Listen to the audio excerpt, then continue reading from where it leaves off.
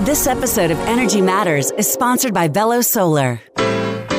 Welcome to Energy Matters, a show about how you can save money on your utility bills, use technology wisely, and live a more sustainable lifestyle.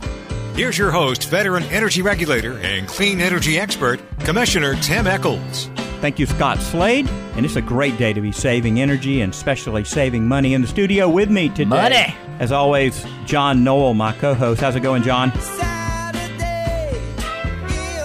Oh, I'm ready to save some money. Yeah, saving money is important.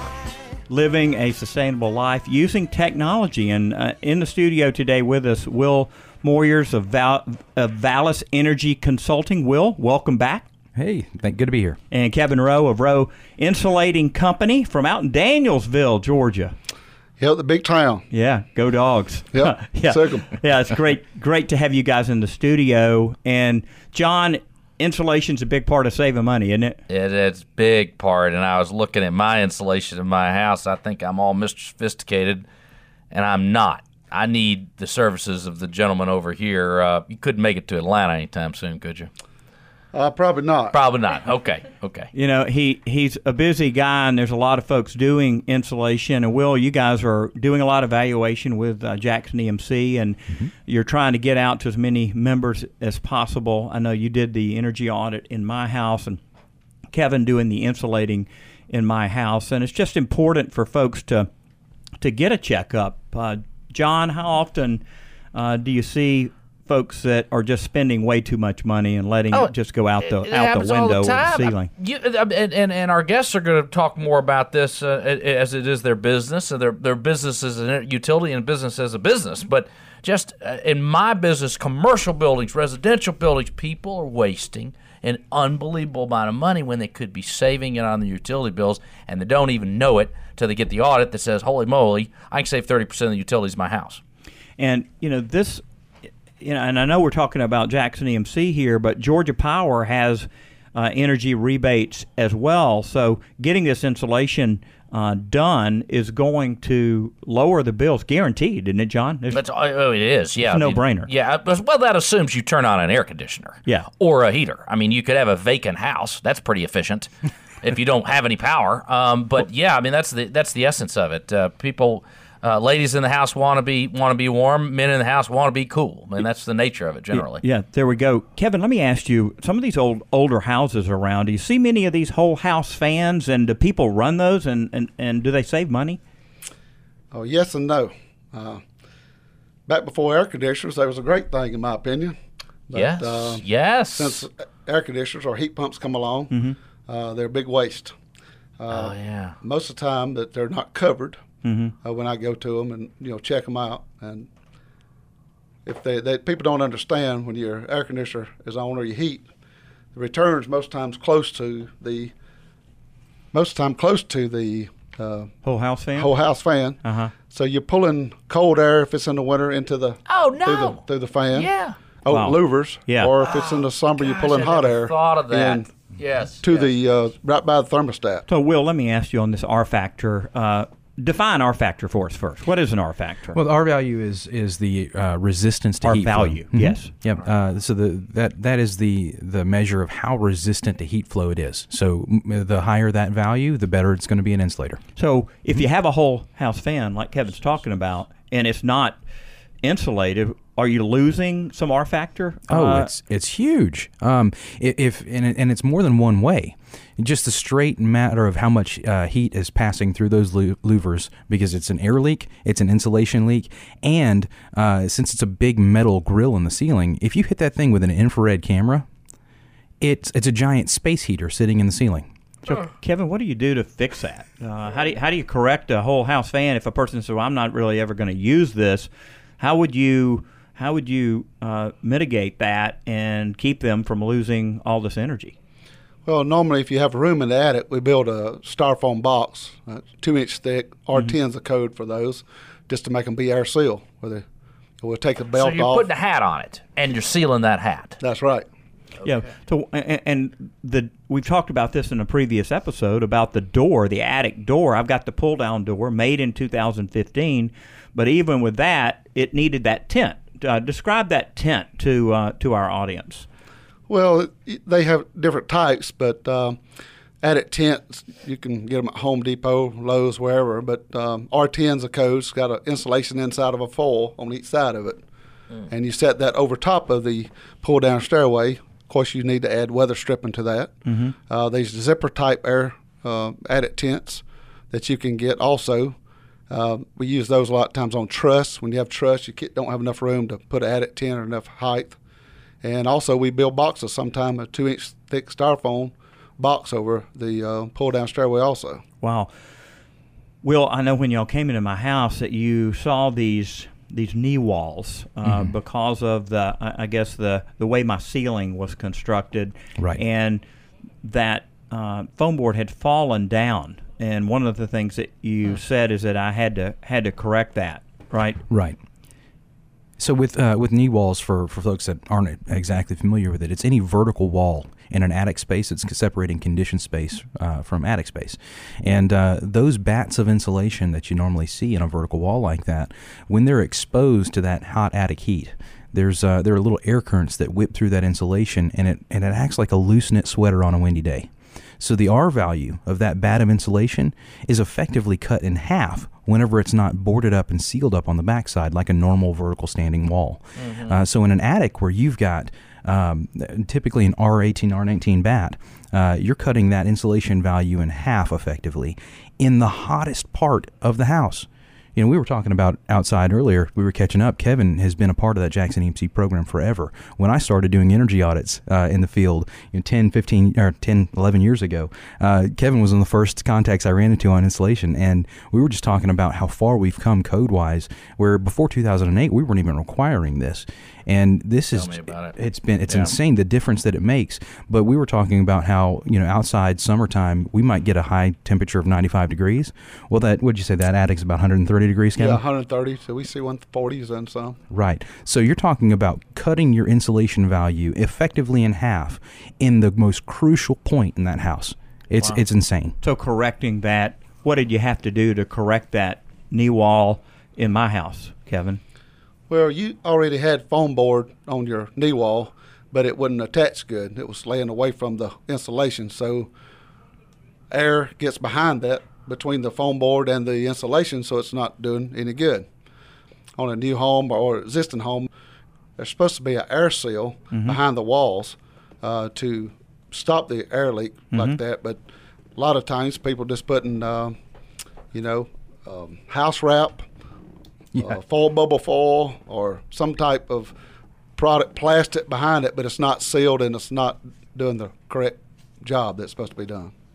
Well, Will, as y'all did the audit, you had an A, B, C, and D area, right. And Jackson EMC required me to do everything on the A and B category that needed to be done, and then eventually to give attention to C and D, but it wasn't mandatory.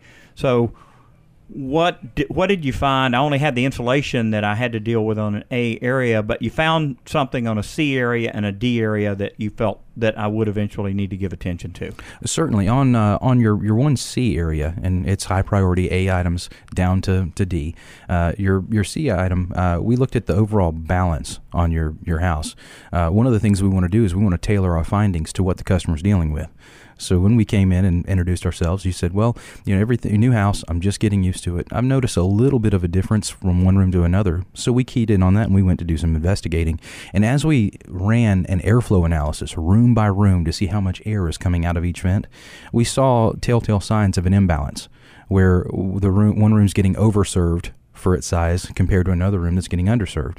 So one of our long-term recommendations to help you to live more comfortably in the house is to get some manual dampers into that duct system and have a qualified contractor help you adjust the airflow so that it's trimmed out right and all the rooms raise and lower at the same rate. Manual damper. What is a manual damper? I got manual. I got that. I'm smart. Damper, tell me more about dampers. Okay, so a manual damper for HVAC is simply a louver inside the duct. Yep. And the duct is the thing that transmits the cool air or the hot air from the furnace or the air conditioner to my room. Exactly. And in manual dampers, if they're located close to the source of that airflow, the HVAC air handler, the machinery that's up in your attic or in your basement, you can effectively change very well the balance of that airflow. A lot of times we're dampering, so to speak, by changing the grill and the room. Well, yeah, what's wrong with that? That's how I've always done it. Yeah, it'll help cut some air out of a room. Right. But you're talking about trying to back pressure 30 foot of duct before it gets to the unit. It's got to run all the way to get there. What you're saying is intercept it by the furnace, and then we're not fighting this. Exactly, because you think about that machine that's up there. It's a fan. Right. The more resistance you put on it, the less efficiently it's going to operate.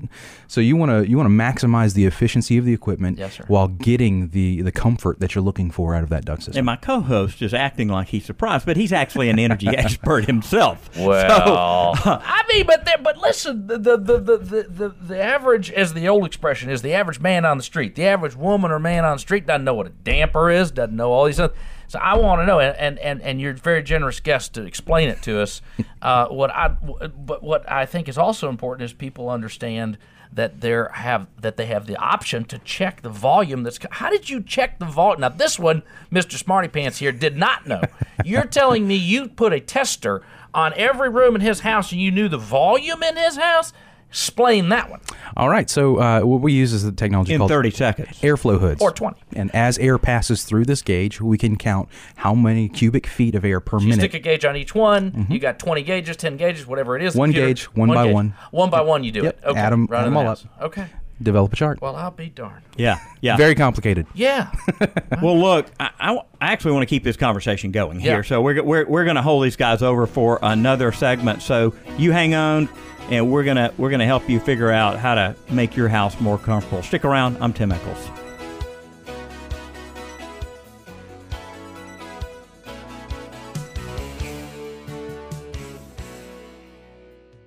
The electric car revolution is coming, and the choices are growing. GEM cars are everywhere. You've seen these low-speed electric vehicles on college campuses, downtown Atlanta streets, and resort islands like St. Simons and Jekyll. GEM cars are street legal, equipped with seat belts, headlights, and a tag, and can operate on roads with speed limits of 35 miles per hour or less. If you want to know more about these electric cars and trucks, 6-passenger shuttles, mobile repair service, or full vehicle wraps, go to gemcarservice.com. That's GEM carservice.com.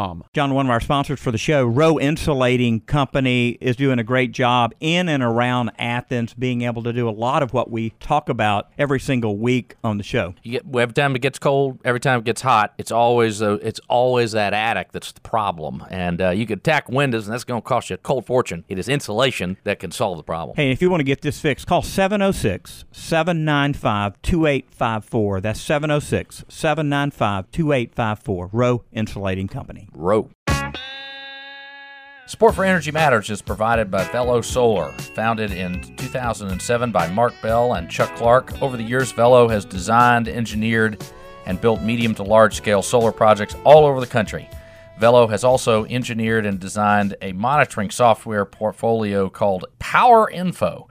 Power Info smart grid software has the ability to measure everything in your building that either produces power or pulls energy. Solar, lighting, HVAC, air, water, even steam, allowing our customers, they say, to increase their energy efficiency. For more info, go to velosolar.com. So we were talking just off mic a moment ago about the new energy codes, and this is something when I was in the legislature, I was fighting hard for more efficient state buildings and all these kinds of things that just seem so distant. And here we are, a decade plus later, and you're telling me there's going to be a new energy code and new improvements to air sealing, which is where all the stupid, waste is. It's right. like, duh, why aren't we doing this? Tell us about that. Yeah, in fact, we were talking off mic. It was one of Kevin's earlier comments where he was talking about one of the missed opportunities that a lot of insulators miss is that you have to air seal that attic floor where your drywall, your ceiling is. If you're looking in the house, looking up, you see the drywall ceiling. There are some air sealing opportunities with wiring penetrations and top plates and stuff like that are missed. And we see this as being one of the big linchpin moments for adopting and actually implementing this next code change. And for those that aren't familiar with the code change, we're going from a target of 7 air changes per hour at 50 pascals of pressure. That's the nerdy measure. Sorry, what? Would you? Yeah. Okay.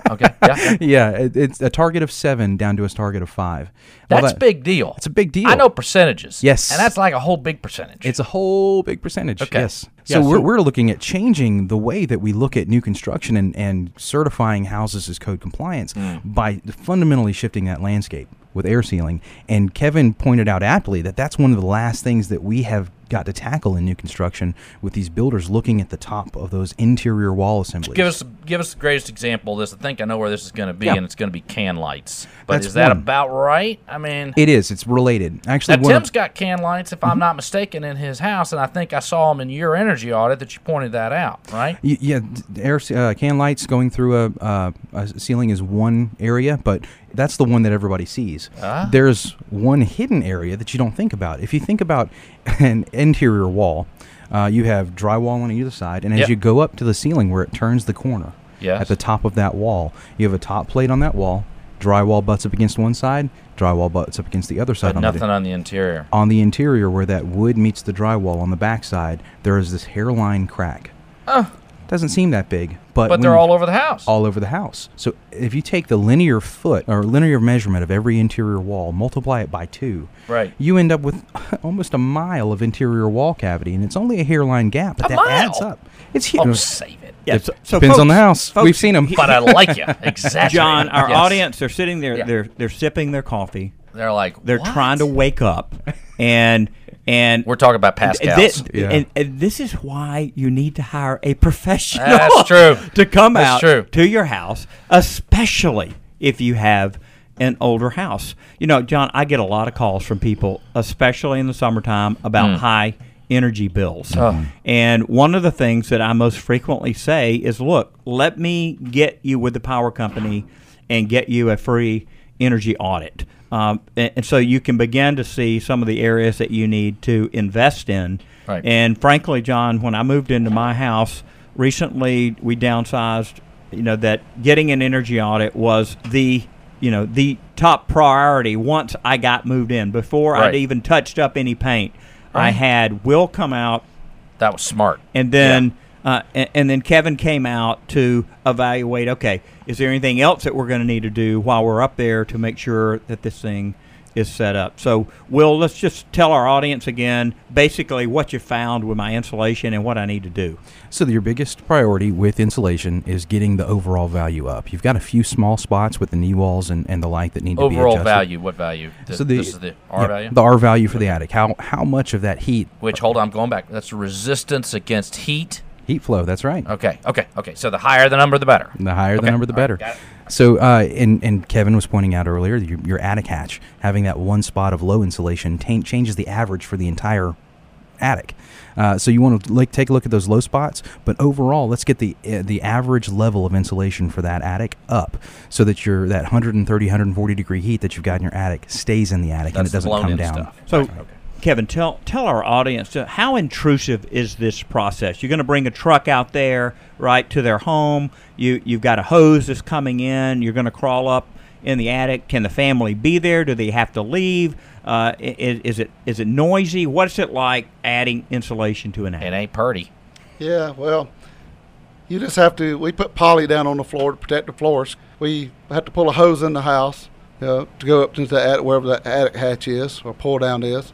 You're going to have a machine that's got a motor on it that's running in on the outside. We in and out of the house some. You're going to hear us hopefully keep our feet on the floor joists, not coming through the ceiling. And but it just depends on what all we have to do to how long it takes. Do insulation crews ever fall through ceilings? Does that happen? Yes. Yeah, but we don't like to talk about it. Yeah. But we just have to fix it. But is that what happens on something like that? If there's damage done by the crew, is that something that the homeowner's responsible liability for, or is there the contractor liable for that? We're liable. Yeah. And so you got to take care of that, fix it as if it were brand new, I guess. So some people talk about the need, and this is something I'm going to have to do in my house too. Why the subject is close to me. I started spray foam, didn't finish it, which is insane. Okay, yeah. So half of my roof deck is spray foam. Go figure. But I have old wool bats from like 1935. So when I do a proper job, I'm going to need to rip those out. I want them out before you blow in. That's right. So that's a whole nother project, right? I mean, you coming in and extracting those, that is no fun, whether it's Pink Panther or it's a 1935 wool bat. Pretty good job. Yep. Yeah. Kind of hard, and of course you have and to messy. A little messy. Messy. Let me. I want to, Kevin. What's the most difficult job that you've had in the Athens area, and what was it like? I don't remember. We've had so many bad ones. Most of the time it's a real low area we have to work in. Like a crawl space. Yeah, crawl space is it. Is it even worse in the summertime? As it's burning up yes, up there? Yes, it is a lot hotter. When it's a lot hotter, it's rougher on us. You can't stay so long in the attic. Yeah. We have to worry about snakes. Had a guy get snake bit. In the attic? No, in the crawl space. Yeah. Oh, my gosh. You get stung by wasps, a lot of wasps in the attic, stuff like this. You just don't think about it. You got to have tough employees. The guy in Atlanta who does this said he has a guy, they call him Octopus, because he can get into any hole. Yeah. Seriously, is it that small? The guy's name is Octopus. Every good insulation company has one. Yeah. Everybody's got an octopus. We talk about the difficulty of finding craft labor at our power plants and things. Is it difficult to find installers working with insulation companies? Are you hiring? Maybe that's the other way. Very hard. Yeah. Because it's a hard job. We do, it's hard work, and it's hot or cold, and it's low, and it's painful on the knees and back, and it's just hard to find people that want to do that type work. And, but that's just over the overall industry. Construction stuff like that. People don't want to work that hard. Yeah. Well, as you guys go out and you do this evaluation a lot, do you find that consumers like me, as I watch you guys do the blower test, and do you find that they take action, they do something, they're pleased with the changes? Yes. For the most part, as long as we don't go over people's heads, and we try to identify where that customer's at, and we speak to what their problems are, and we are addressing that problem, they'll take action. If we get way too nerdy and we get off into technology that they're not ready for. Pascal land. Yeah, Pascal land. So somebody that isn't familiar with I'm nerding out here. This is home. This is Nerdathon. Yeah. Yeah, no, I love it. But when we're dealing with customers, as long as we can keep it on a basic fundamental level and then rely on good contractors coming behind us to quote the right jobs, right, we can stay high level, keep the customer engaged, help them make the right choices as far as which goals to tackle, and then we get a tremendous result as far as what they go after, and the bills come down, comfort goes up, everybody's happy. Kevin, Jackson EMC has you on their list, right? And yes. So is it tough making that list? Do they come behind you and check, and what kind of accountability is there from a utility like Jackson EMC? Yeah, they check our behind our work. I wished all work was checked in the state. Right now, you're able to test your own work, do a blower door, and I don't agree with that. You can't. You can do that. You can test it yourself. Oh yeah. If you want to, you can make any job you do pass if you wanted to, and I don't agree with that. But I'm just a little, country boy. Can't. I didn't even know you could do that. As you think about a homeowner out there maybe buying a new home, right? What advice would you have for a new homeowner? Maybe they're just going with an agent and they're looking at the house. Kevin, what would you say to that homeowner, that husband and wife, or a couple walking through that house trying to determine, is this an energy efficient house? You're talking about a new home? Yeah, brand new home. Well, you could tell them you want to see the report, the blower door test, the duct blaster test, what kind of installation's in your home, what's the R value that you have in the attic, things like that to help and sort of tell what your bill maybe, between what you put your thermostat on.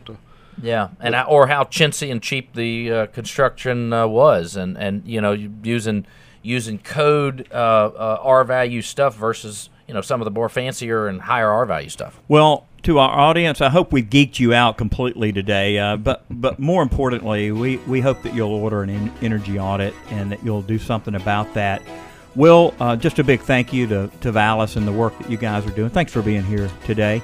Appreciate the time. And Kevin, you guys are the ones out there sweating and doing all this work and helping us save money.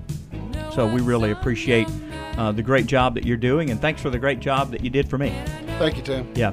John, this is important, and folks need to take it seriously, and they can save a lot of money. So stick around. We've got more conversation on energy and why it matters coming up.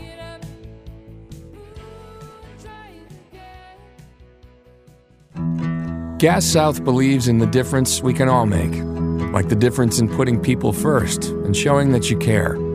For us, our difference is saving people money with our best rates and no deposit, and the difference we make in our community by taking care of our friends and neighbors and giving back 5% of our profits to help children in need. Learn more about what makes us different at gassouth.com. Gas South. The difference is good. Everyone has tough times in their life. By checking the Project Share box at the bottom of your utility bill, you can make life a little easier for your neighbors. Your $1, $2, or $5 checkoff is matched by the utility and then used by the Salvation Army to help folks having a tough time paying their energy bills. It's that easy. Join PSC Commissioner Tim Echols and many others by donating via your power bills this year. See more by clicking projectshareinfo.com. And thank you. This episode of Energy Matters is sponsored by Arnold Golden and Gregory. And we're back on Energy Matters. I'm Tim Echols, my co-host John Noel. John, how's it going? Yes, mighty fine. Let's take a turn. I want to talk about something that we have a whole bunch of in Georgia. Trees. Sure do. Forestry. And to me, one of the most sustainable industries that we have in the studio. Bunch of UGA grads here today. You know, I'm a triple dog. I've got Matt Hested. He graduated from the UGA College of Ag, went down to Piedmont Academy down in Monticello, Georgia. Welcome, Matt. Glad to be here. Yeah, and we are proud of Georgia trees and our forest, and we've got a guy that uses some of those as he advises companies about sustainability practices. Rex Hamre, a Terry College grad from UGA. Rex, you're the Southeast Sustainability Director for JLL. What is JLL? JLL, thanks for having me, Tim. JLL is Jones Lang LaSalle. We're a commercial real estate services firm. Big guys. They do big stuff. Over 80,000 employees worldwide, and we provide comprehensive commercial real estate services to all different forms of asset classes. So anything around buildings, operation, construction, sustainability, we provide those services to companies. You've been called on to help make buildings more sustainable. What are some of the recognizable properties that you've worked on? Oh, that's a great question. So, for example, just finished up the first phase of NCR's world headquarters. A lot of people see that driving up and down the Atlanta connector there. 800,000 square foot project when it's all finished. Yep. Yeah. That's that black glass building almost hanging out over the connector. That's right. Kind of near the Varsity if you love that landmark like I do. What else? Yeah, absolutely. And also Mercedes-Benz new North American headquarters.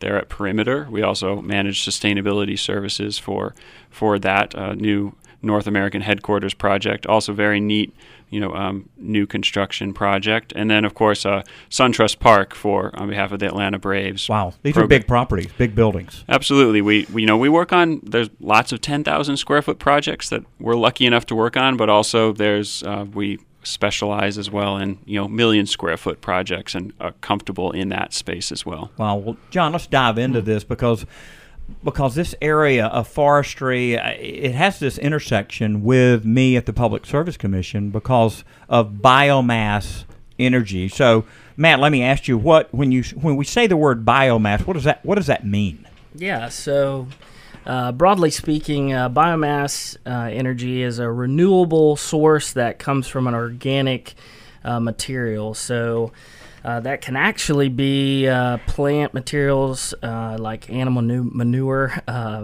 crops like corn. You guys have heard about corn, and then wood. And these organic materials release energy in the form of chemical energy when they're burned. So when you think about woody biomass, that's kind of broadly defined as the trees and woody plants, including limbs, tops. So those are going to be the limbs that come out from the top of the tree, and the needles, the leaves, and the other woody parts of the tree, but not the leaves. What you would consider the extra part of the tree. So. Yeah. So let's think about our pine plantations, right? We see those all over the state, and I know that at the commission, even back before I got there, our commission approved a certain amount of biomass energy from woody biomass, and we had a difficult time filling that quota that we had assigned it because it's pretty expensive to create an energy plant around this. Why is it so expensive to use woody biomass for energy? Yeah, so right now the cost of building a plant that produces biomass energy is very high, and not only that, but the actual cost for energy needs to justify the high cost of coming out there and chipping the woody biomass and hauling it to the facility. And right now our energy prices just aren't that high. John, utility scale solar, natural gas, exactly. coal, all of that's cheaper than biomass. This is the competition. Your competition is cheap, and that's the problem. But it's unfortunate because we've got 22 million acres of trees, and it's too bad that we can't use this residue, this extra forest, residue. What would you call it, Matt? The stuff that's left there. That's just the extra harvest material that comes, when you come on site and you're harvesting for lumber or one of the other 5,000 products that Georgia provides, it's the extra part of that tree. So to think about pellets, I know I've been to Waycross and I've seen them making pellets, exporting them to Germany and England. What's the composition of those pellets?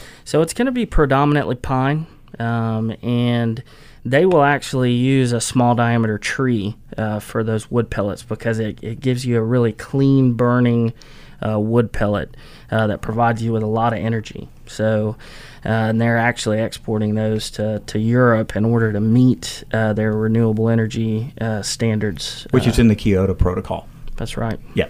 The way that we manage forests in the South, after you plant, you wait until a tree is about 10 to 15 years old, and then you're given an opportunity to thin that forest. You really need to thin that forest at that stage, just like you would your garden. When you plant crops in a row, it gets to a certain level where you gotta reduce the amount of plants per row. So in that stage, you really have two different ways that you can go. You can sell your wood for pulp and paper, or which is a pretty depressed market, or has been for a long time, or has it come back? Well, right now we're seeing with the cardboard market kind of picking up with e-commerce and stuff like that. It's picking up where newsprint that's falling off. So. Yeah, let's take an ideal scenario. Let's say we're down near Albany, Georgia, or another place where we've got a biomass boiler that can use use wood chips. So as they're harvesting a pine plantation for pulp or for paper, and there's limbs and there's tops of trees. I mean, ideally, after that logging crew comes in there, you've got a chipping crew that then comes behind it, and they pretty much take everything, don't they? That's exactly right. Yeah, and that's because you're given the opportunity to sell that material, and that's kind of the big success story about biomass is. Otherwise, that material would just be piled up and burned on the property. So, John, because you have no use for that. John, put your environmental hat on. My environmental hat is already on. It's like you've got so many hats. One of those rubber hats. Yeah. Nano. Okay, so think about this, John. Would you rather have a chipping crew come in, chip everything up, and take it and use it for energy?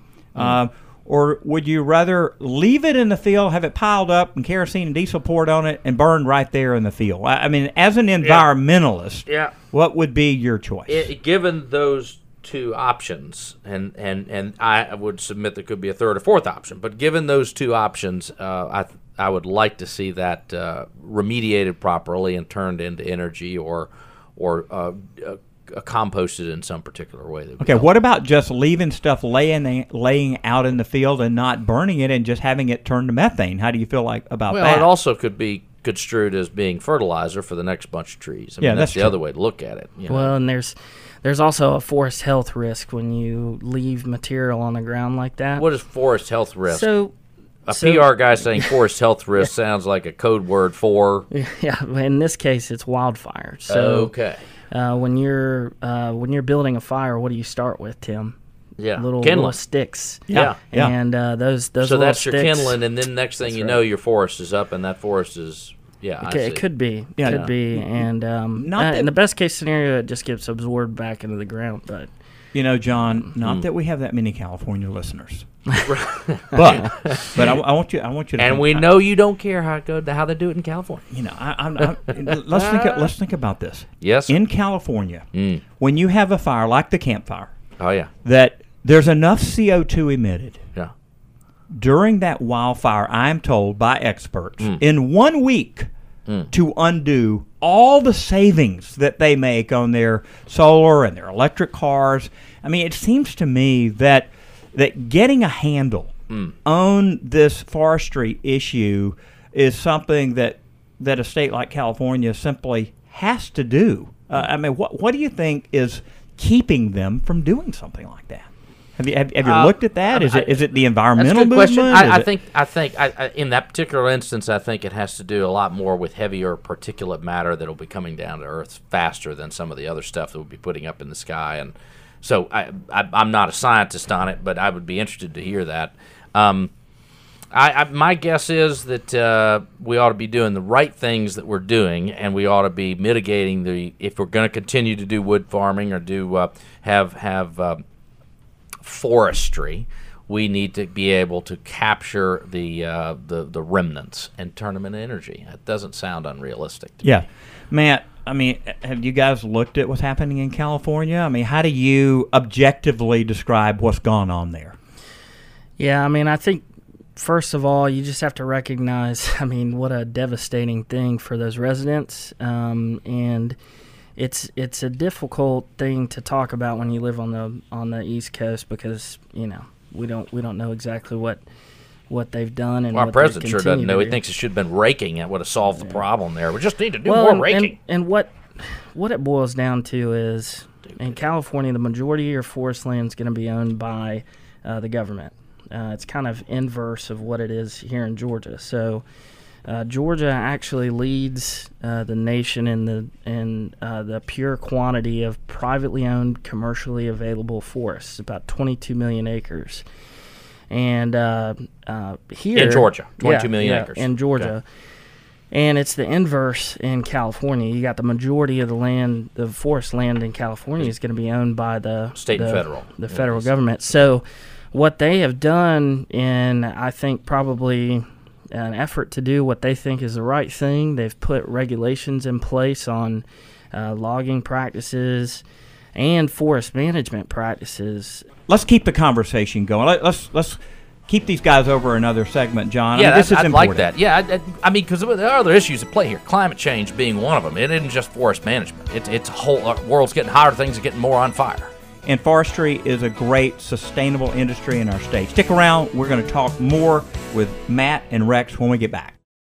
You've heard about Gem Cars on Energy Matters, made by Polaris in Anaheim, California. These street-legal, small electric vehicles go where golf carts are not allowed. Equipped with seat belts, headlights, optional doors, and a tag, Gem Cars and trucks are perfect for shuttles, corporate, or college campus use. In fact, Georgia Tech has over 100 of them. The new generation Gems have many options when selecting the battery type, onboard chargers, and enclosures to suit the climate. Go to gemcarservice.com to find out more. That's GEMcarservice.com. Hey, it's Commissioner Tim Eccles, host of Energy Matters. I want to tell you about Kevin Rowe and Rowe Insulating Company. If you need insulation anywhere within 60 miles of Athens, Georgia, you need to call 706-795-2854. It's important, isn't it, John? It is the most important thing you can do in your house. It's the low-hanging fruit of everything that we talk about on Energy Matters every single week. That's exactly right. Yeah, call 706-795-2854. That's 706-795-2854. Rowe Insulating Company. Get comfortable.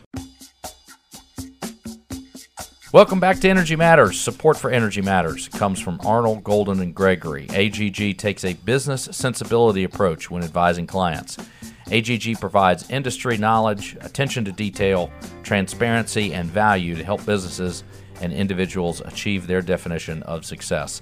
AGG's transaction, litigation, regulatory, privacy counselors serve clients in healthcare, real estate, litigation, business transactions, fintech, global commerce, government investigations, which you don't want to get involved in, and logistics and transportation. AGG subscribes to the belief Not if, but how. We appreciate their weekly support of Energy Matters, Tim. And John, I hate to say it, but you're the only non-bulldog sitting in this room. We've got me, the triple I've been dog, outed.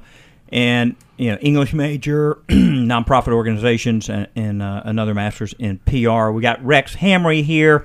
Rex, what were you? You were Terry College, right?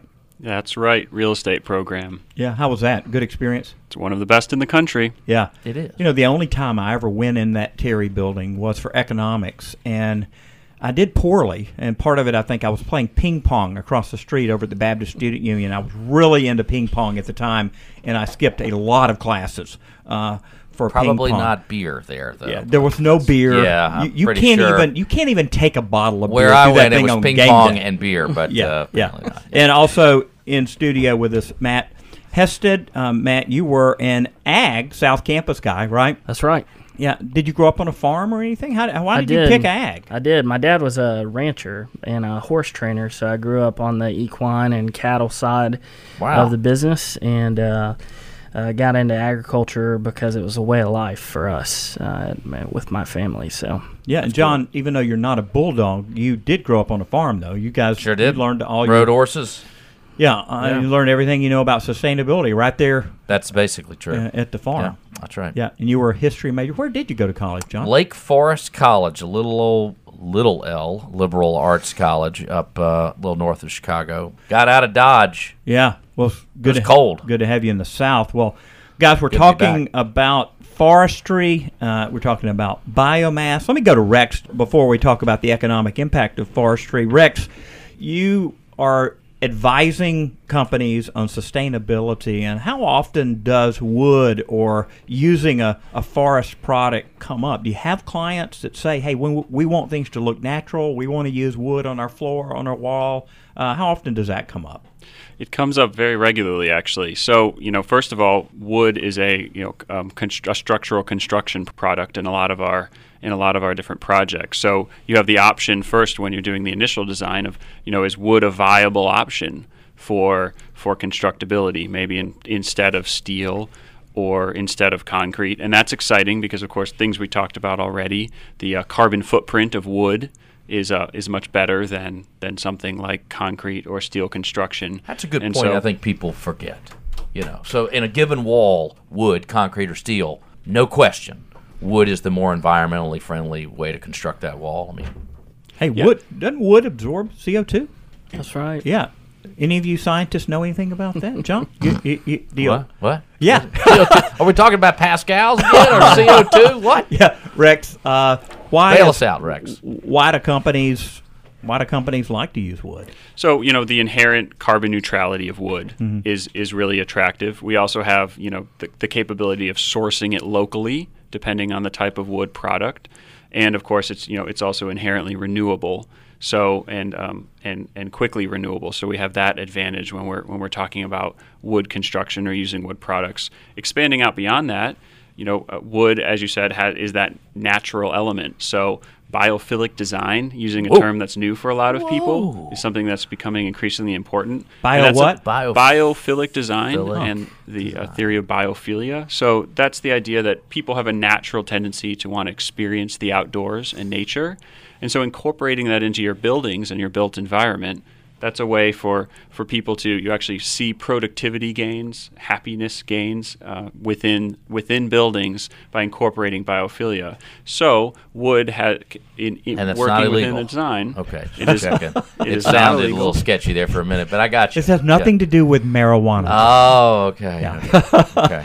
I got excited.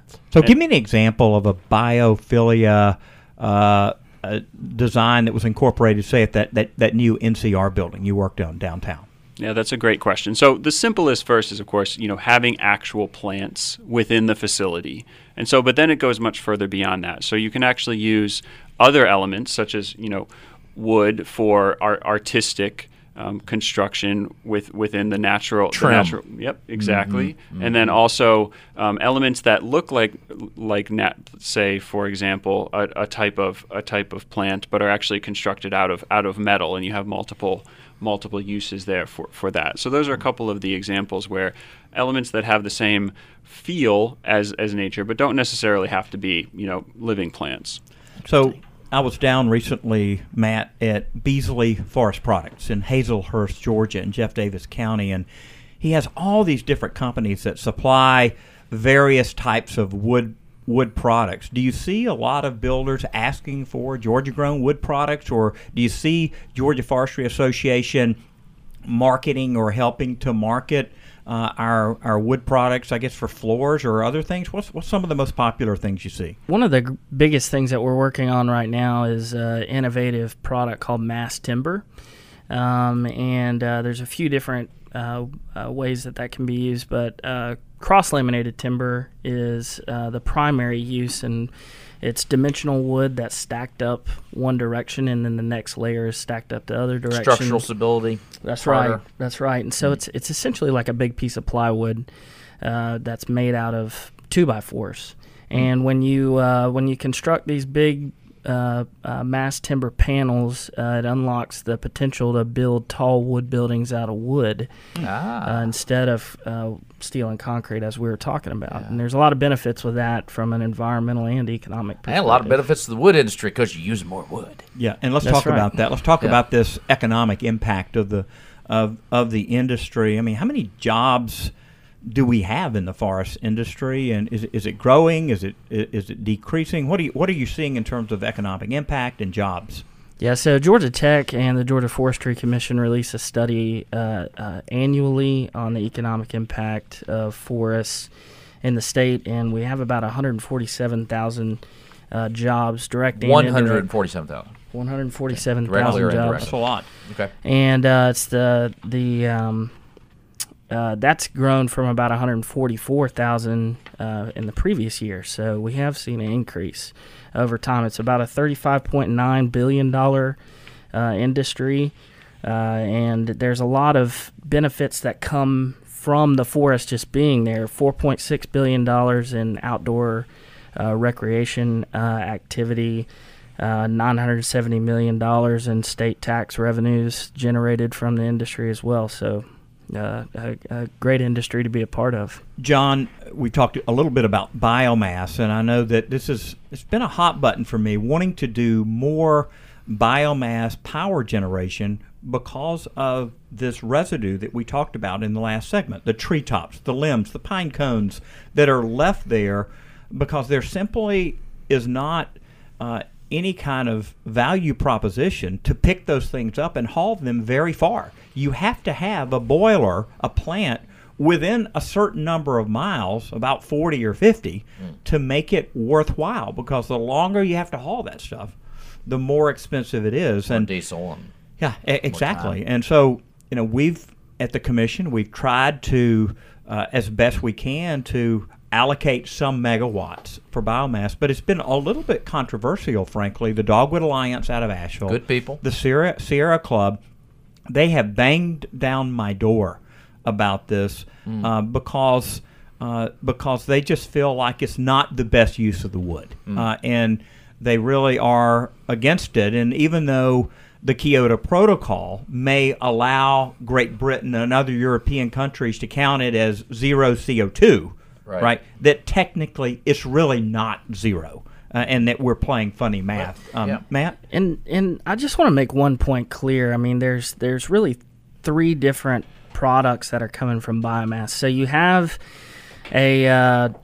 wood pellets that are being exported overseas. That accounts for about 0.08% of the overall harvest volume in the South. Wow, 1%? 0.08%. 0.08. Yeah, and so a lot of the heartache that people are having about, us cutting down all of our forests and exporting them across the big pond is just not true. It's a very, very fractional percent of what we harvest and produce. All right, let's grant that. What's the next point? Yeah, so you have wood pellets that are being exported. Then there are products that we use here domestically. So, and those come in two formats. One, wood chips that come from logging residues. That's what we've talked about up until this point, the extra part of the tree. And then there's actually a product that comes from mill residues. So a sawmill produces extra pieces from lumber that don't make it to the final product, and we're using that mill residue to produce energy on site at paper mills. I think I've seen other this in some mills paper mills. So after Rex is done using the product, the raw product in his sustainably built construction projects, you guys are taking the residue, the fling off, the sawdust, to then burn a boiler or turn a boiler and create heat for what process to dry out the wood or something? Well, no, it's it creates energy on site at the mill, and then in some cases sticking it to the man a little bit on that energy production on site. There you go, and in some cases we're putting power back on the grid, and that's with our 14 pulp and paper manufacturers across the state. In a lot of cases they're doing that, which is good for our local communities. Well, John, we've run out of time on this topic, but clearly forestry's critical industry in Georgia, and it's something that I want us to continue to push and with my time on the commission. Thanks so much for being a part of this segment, Matt. Thanks for your work. And Rex, thank you for being a part of our show as well. Thank you for having me. I'm Tim Eccles, and energy does matter. Gas South believes in the difference we can all make, like the difference in putting people first and showing that you care. For us, our difference is saving people money with our best rates and no deposit, and the difference we make in our community by taking care of our friends and neighbors and giving back 5% of our profits to help children in need. Learn more about what makes us different at gassouth.com. Gas South. The difference is good. Everyone has tough times in their life. By checking the Project Share box at the bottom of your utility bill, you can make life a little easier for your neighbors. Your $1, $2, or $5 checkoff is matched by the utility and then used by the Salvation Army to help folks having a tough time paying their energy bills. It's that easy. Join PSC Commissioner Tim Eccles and many others by donating via your power bills this year. See more by clicking projectshareinfo.com. And thank you